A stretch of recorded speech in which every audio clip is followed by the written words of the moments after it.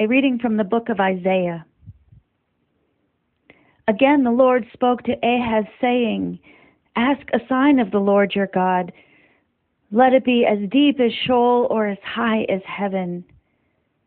But Ahaz said, I will not ask, and I will not put the Lord to the test. Then Isaiah said, Hear then, O house of David. Is it too little for you to weary mortals, that you weary my God also? Therefore the Lord himself will give you a sign. Look, the young woman is with child and shall bear a son, and shall name him Emmanuel.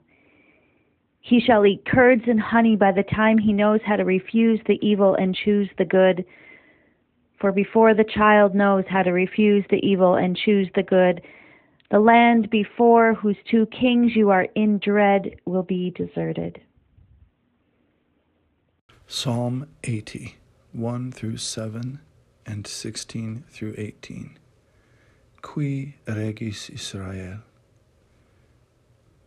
Hear, O shepherd of Israel, leading Joseph like a flock.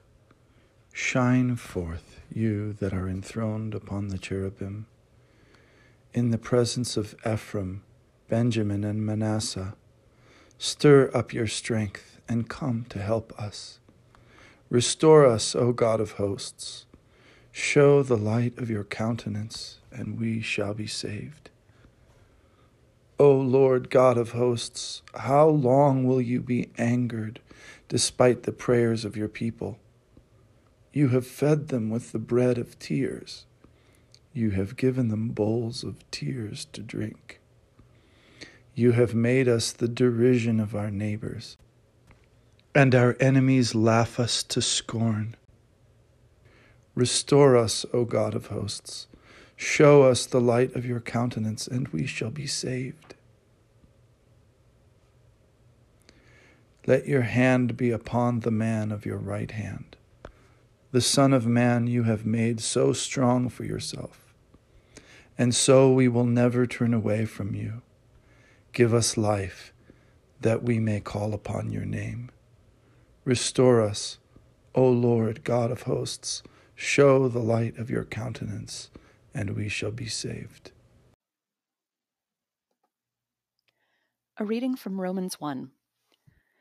Paul, a servant of Jesus Christ, called to be an apostle, set apart for the gospel of God, which he promised beforehand through his prophets in the Holy Scriptures, the gospel concerning his Son, who was descended from David according to the flesh, and was declared to be Son of God, with power, according to the Spirit of holiness, by resurrection from the dead, Jesus Christ our Lord, through whom we have received grace and apostleship to bring about the obedience of faith among all the Gentiles, for the sake of his name, including yourselves, who are called to belong to Jesus Christ. To all God's beloved in Rome, who are called to be saints, grace to you, and peace from God our Father and the Lord Jesus Christ.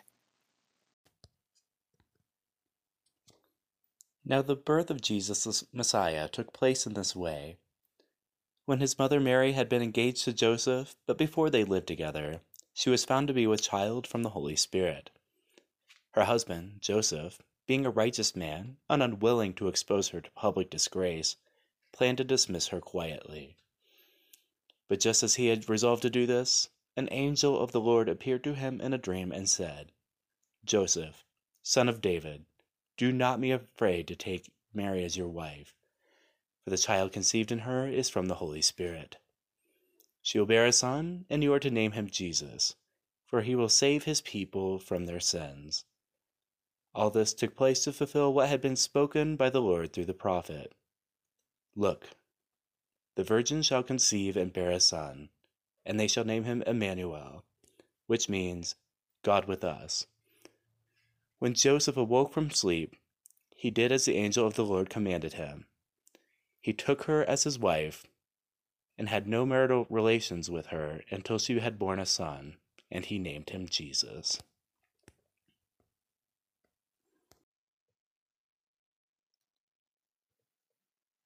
God's Grandeur, a poem by Gerard Manley Hopkins. The world is charged with the grandeur of God. It will flame out like shining from shook foil. It gathers to a greatness like the ooze of oil crushed. Why do men then now not reck his rod? Generations have trod, and all is seared with trade, bleared, smeared with toil, and wears man's smudge, and shares man's smell. The soil is bare now, nor can foot feel being shod. And for all this, nature is never spent. There lives the dearest freshness deep down things. And though the last lights off the black west went, oh, morning at the brown brink eastward springs, because the Holy Ghost over the bent world broods, with warm breast and with bright wings